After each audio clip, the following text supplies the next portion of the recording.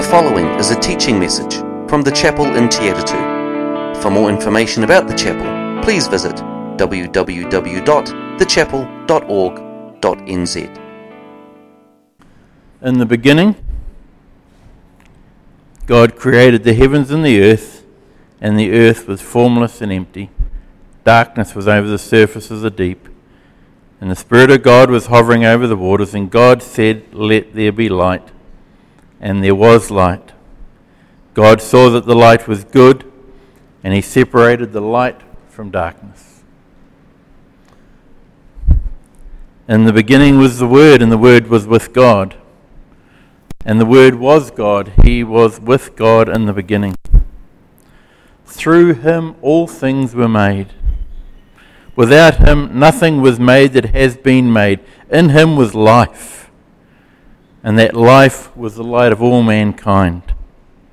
The light shines in the darkness, and the darkness has not overcome it. The true light that gives life to everyone was coming into the world. He was in the world, and though the world was made through him, the world did not recognize him. He came to that which was his own, but his own did not receive him. Yet to all who did receive him, to those who believed in his name, he gave the right to become children of God. Children born not out of natural descent, nor out of human decision, or of a husband's will, but born of God. The Word became flesh and made his dwelling among us. We have seen his glory, the glory of the one and only Son who comes from the Father, full of grace and truth. For the last 4 months, we've been working our way through the book of Genesis, which is literally the book of beginnings. Already we've had the beginning of time, the beginning of the heavens and earth, the beginning of the human story, the beginning of the sin story, and the beginning of the redemption story. And over these last few weeks we've been reading about the flood story, and in the last couple of weeks as the waters have receded from the earth, we've been reading of a new beginning. And as that new beginning unfolds, Noah brings a sacrifice in worship and thanksgiving. And God establishes with him a covenant, which we've talked about. And he says, I'm going to put this little rainbow in the sky. My promise is that I will never again destroy all of life with a flood. And to remind you of that, I'm putting my rainbow in the sky. A covenant for all generations. As the story unfolds, we come across another covenant. We'll come across the covenant that God makes with a man named Abraham. And that's the beginning of a nation, Israel. And God says, as for me, this is my covenant with you. You will be the father of many nations. No longer will you be called Abraham. Your name will be Abraham, for I have made you a father of many nations. I will make you fruitful, and I will make many nations of you, and kings will come from you. I will establish my covenant as an everlasting covenant between me and you, and your descendants after you for the generations to come, to be your God, and the God of your descendants after you. The whole land of Canaan, where you now reside as a foreigner, I will give as an everlasting possession to you and your descendants after you, and I will be their God. And as the story continues to unpack, this covenant too has a sign, and I smiled to myself. Life is not fear. Noah got a rainbow. Abraham got circumcision. Go figure. As the story continues, we come to Moses and another new covenant. When Moses went to the people and told them all of the Lord's words and laws, they responded with one voice, everything the Lord has said we will do. And when Moses wrote down everything that the Lord had said, he got up early the next morning and he built an altar at the foot of the mountain and set up 12 stone pillars representing the 12 tribes of Israel. Then he, Moses, took the book of the covenant and read it to the people, and they responded, "We will do everything that the Lord has said. We will obey." And then Moses took the blood and sprinkled it on the people and said, "This is the blood of the covenant that the Lord has made with you in accordance with these words." A nation of Israel is now defined by this law, by this covenant, and its sign is the blood of a sacrifice. And then as the story continues, we have another new covenant. In 2 Samuel, "Lord Almighty, God of Israel," David prays, "you have revealed this to your servant, saying, I will build a house, I will build a lineage for you. So your servant," David prays, "to your servant has found courage to pray this prayer to you. Sovereign Lord, you are God, your covenant is trustworthy, and you have promised these good things to your servant." And later his son Solomon, in 2 Chronicles 7:18, God says to Solomon, "I will establish your royal throne as I covenanted with David your father, whom I said you will never fail to have a successor to rule over Israel." And then we fast forward further, and in Luke 22, in the upper room, on the eve of the crucifixion, after the supper, Jesus takes the cup and he says, "This cup is the new covenant in my blood, which is poured out for you."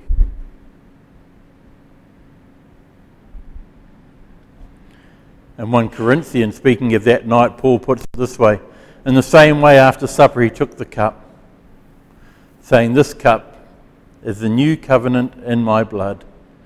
Do this whenever you drink of it in remembrance of me. For whenever you eat this bread and drink this cup, you proclaim the Lord's death until he comes.'" And so we have these 5 key covenants. There's other covenants in the Old Testament and in the New, but these 5 key covenants from the Bible: the covenant with Noah, the covenant with Abraham, the covenant with Moses, the covenant with David, and Jesus. Abraham's covenant did not replace the covenant with Noah. It did not bring an end. The covenant with Moses did not bring an end to the covenant with Abraham. And the covenant with David did not replace the covenant through Moses. Each covenant prepares the way for the next. Each one prepares the way for the one that will follow. Each builds on the one that has gone before. And all of them find fulfillment in the covenant that is Jesus. The covenant that is secured, that is symbolized, its sign is here on the table in front of us.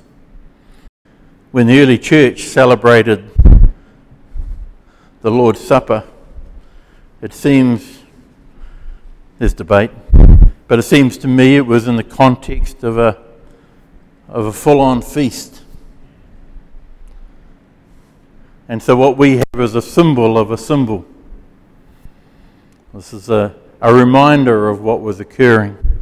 They would have these large agape feasts, the Lord's feast. And what was happening in the church at Corinth is that it was a bring your own and share.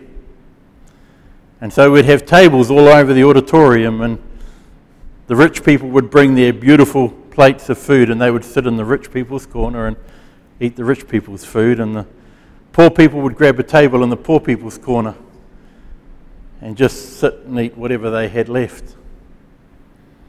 If you're not sure what I'm talking about, go and read the passage in 1 Corinthians 11 sometime.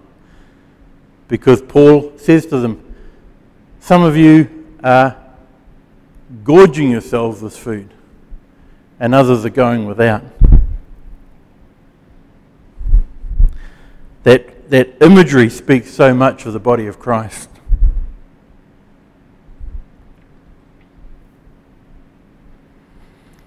In Romans 1:18, Paul declares that the wrath of God is being revealed from heaven against all the godlessness and wickedness of people who suppress the truth by their wickedness.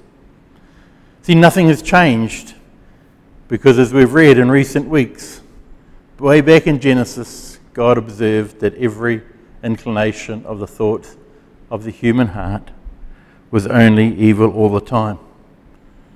The problem being is if you quote this in the world, they think you're condemning them. But that speaks to my own heart, the nature of my own heart. In Romans, Paul continues, he says, as it is written, there is no one righteous, not even one. There is no one who understands, there is no one who seeks God, all have turned away, they have together become worthless. There is no one who does good, not even one. And then he continues, but now apart from the law, there is a righteousness of God that has been made known, to which the law and the prophets testify. This righteousness is given through faith in Jesus Christ to all who believe. There is no difference between Jew and Gentile, for all have sinned and all have fallen short of the glory of God, and all are justified freely by His grace through the redemption that comes by Jesus Christ. God presented Christ as a sacrifice of atonement through the shedding of His blood to be received by faith. He did this to demonstrate His righteousness, because in His forbearance He had left the sins committed beforehand unpunished. You know, in Noah's day He brought punishment on the whole earth. And He said, I'm not going to do that again. But God's wrath doesn't go away. But for a long season He left judgment. He left sin unpunished. There is so much in this story. There is so much in the scripture. There is so much in this passage. There is so much in this meal to try to capture. When the Apostle Paul refers to the Old Covenant, he's usually referring to the covenant with Moses, because that's the context in which Paul is writing. However, the Old Covenant, the New Covenant, it's not the whole story. As we've been reading through Genesis, the story is God's story first and foremost. It is about Him and His glory and His might and His majesty. And we do Him a huge disservice. In fact, we do a Genesis 3 if we make the story first and foremost about us.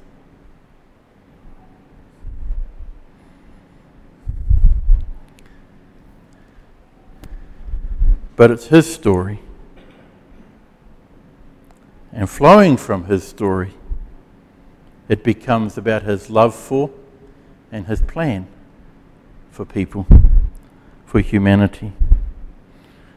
As I said last week, there are three things that have not changed in the story so far in Genesis, and they have not changed today, and they will not change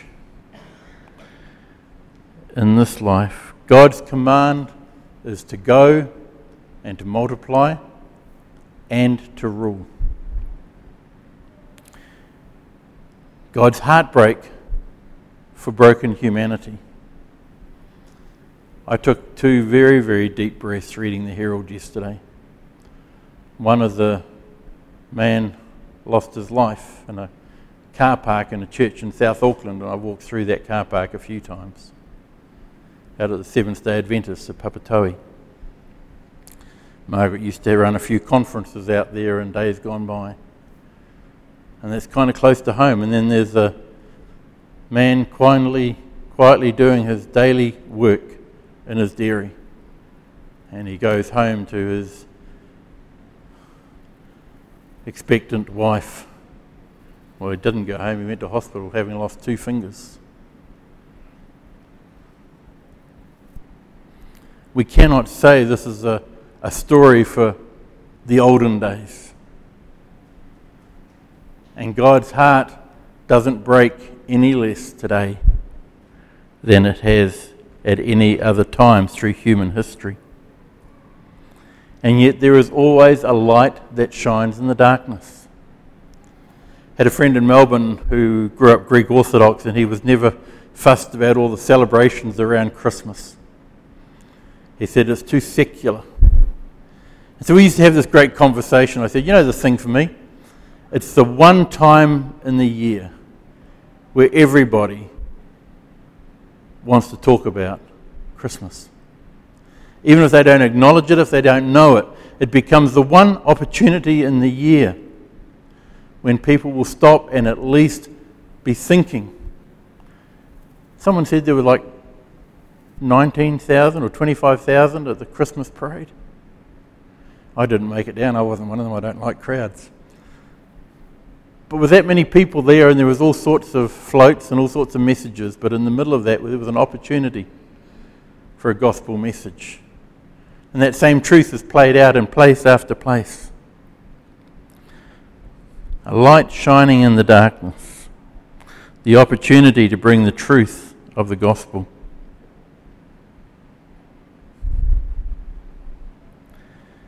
But God's judgment still had to be poured out, and we're told in 2 Corinthians by Paul that God made him who had no sin to be sin for us, that in him we might become the righteousness of God. Whereas in the story we've been reading, God's wrath was poured out on the whole earth, and 8 were saved. At the cross, God's judgment was poured out upon his own Son. And you may remember the verse of Scripture from Peter that we've referred to a couple of times about when God waited patiently, as in the days of Noah, while the ark was being built, and that only a few people, 8 in all, were saved through water. And this water symbolises baptism, which now saves you also. Not the removal of dirt from the body, but the pledge of a clear conscience towards God. It saves you by the resurrection of Jesus Christ. And so Paul declares, in fact God declares, because God is the primary author of Scripture, there is now no condemnation for those who are in Christ Jesus. When the judgment was poured out at the time of the flood, those within the ark were safe. And as final judgment is poured out, those who are in Christ are safe. We are in him, and we are safe because he has taken upon himself every punishment for everything that we have ever done. And it doesn't stop there, because the blessing to Abraham was, God said, I will bless you, and I will bless those who bless you, and whoever curses you I will curse, and all people on earth will be blessed through you. God's plan for humanity is not just that we be blessed, but that we take that blessing, that we become conduits, agents of blessing to others. And the whole covenant from Moses would be, so much could be said, all pointing to and all fulfilled in Jesus Christ. But it doesn't stop there, because then we have this covenant with David, because the Jesus story doesn't stop with an empty tomb. Jesus is raised up to sit on a throne at the right hand of God.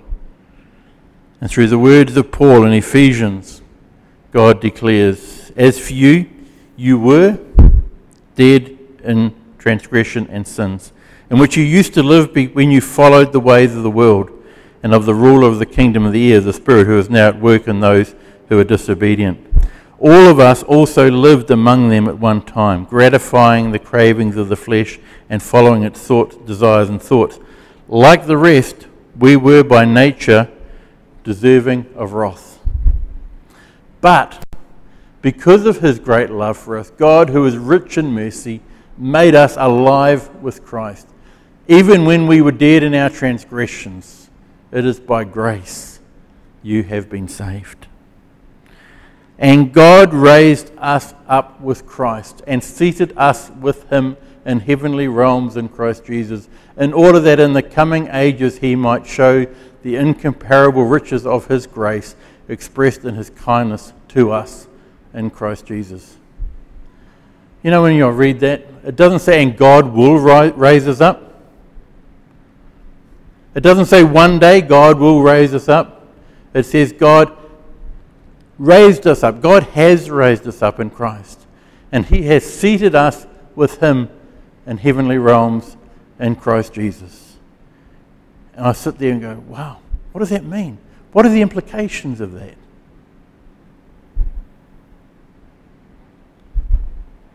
He has raised us up and we are seated with Him in Christ.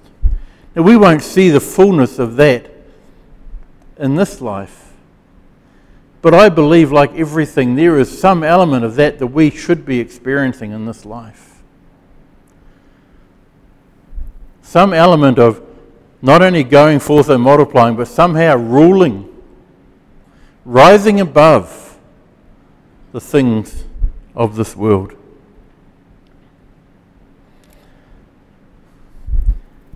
It's so easy to reduce the biblical narrative to a series of stories. That's why I like the process of working through book after book. We may even see that we should study the scriptures in depth and develop understanding of the context and discern what the message is for today, and that's all really important.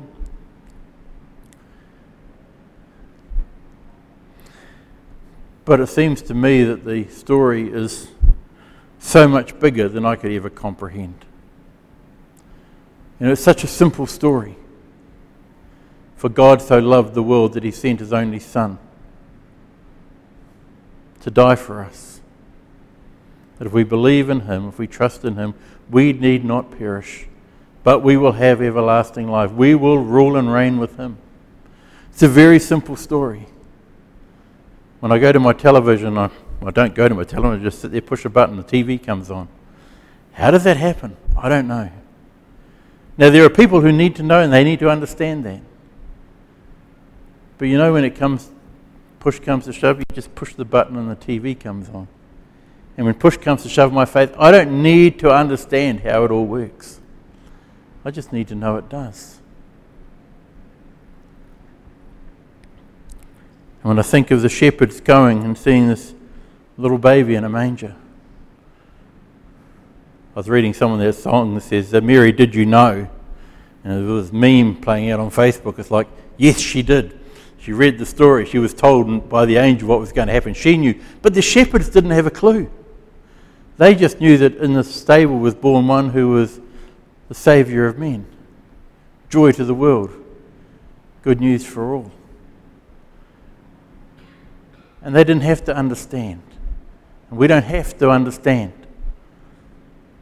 But I believe we do what they did, which is simply to come and bow down and worship.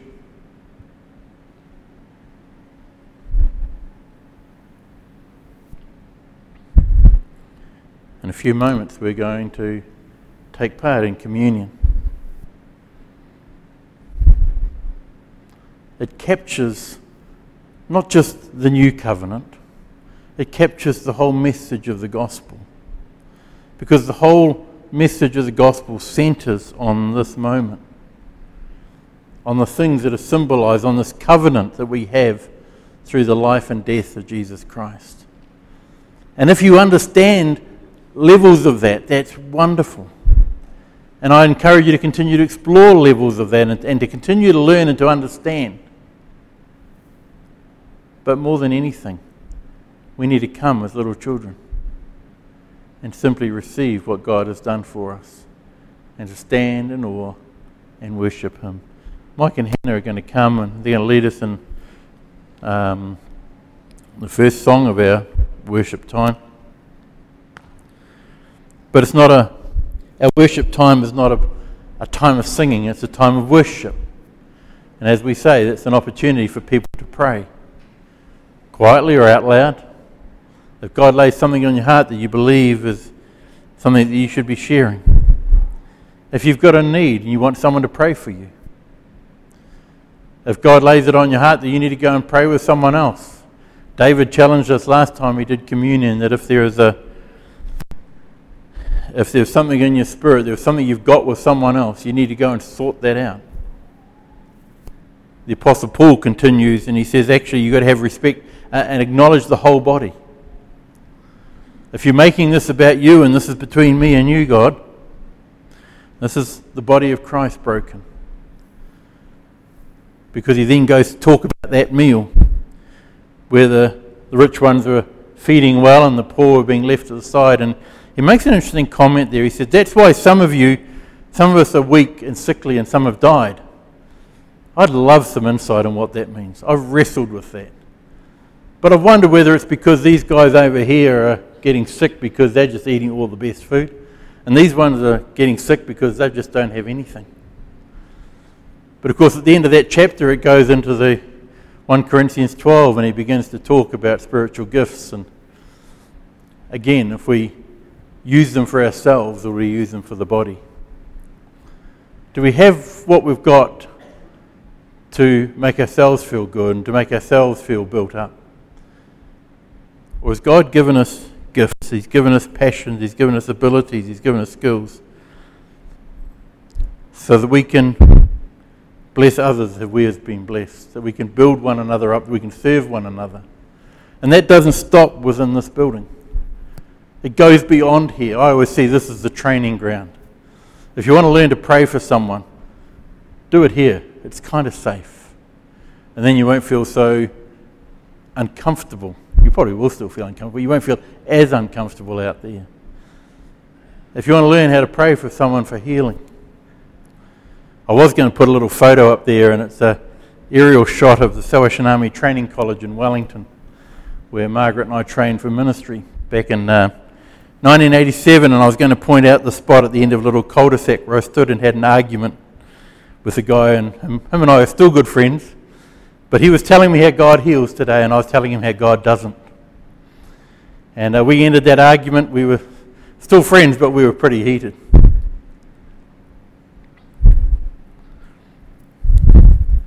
But God graciously brought some people into my life that opened my eyes to what God does. We had a son. We have a son, Liam.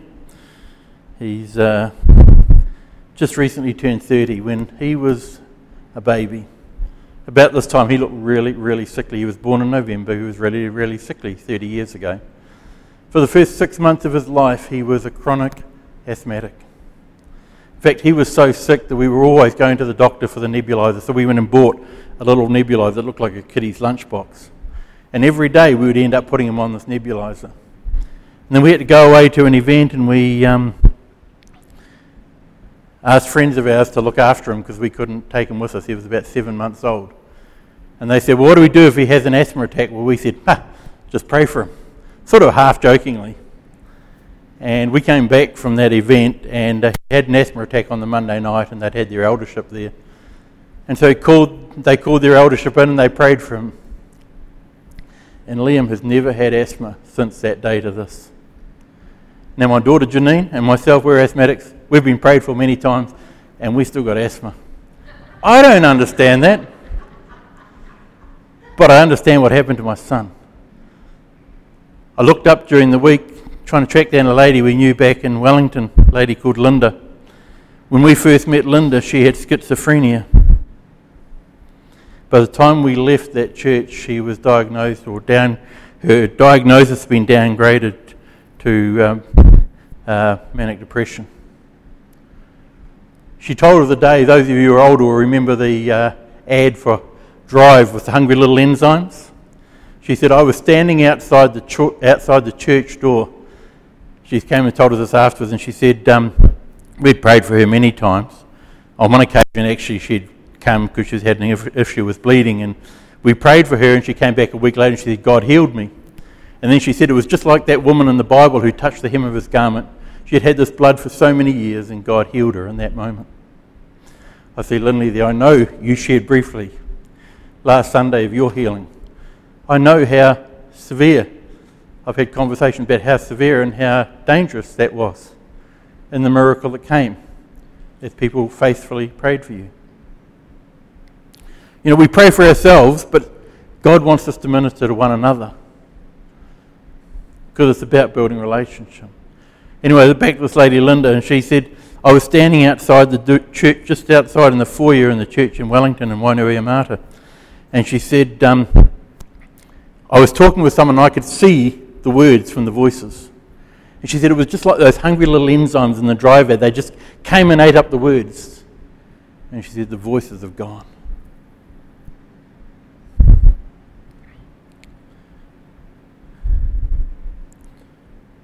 God has blessed us with every richness in Jesus Christ. And we are to share that. And if we are to learn how to pray, to teach one another, to serve one another, if we can do it here, it will overflow into the world around us. Because there is a darkness out there, there is a pain out there, there is an anguish out there, and God has given us the light. He says, I am the light of the world, and he says, oh, by the way, you're the light on the world. So let's stand together as we worship. Thank you for listening to this message from the chapel in Te Atatu. For more information about the chapel, please visit www.thechapel.org.nz or email info@thechapel.org.nz.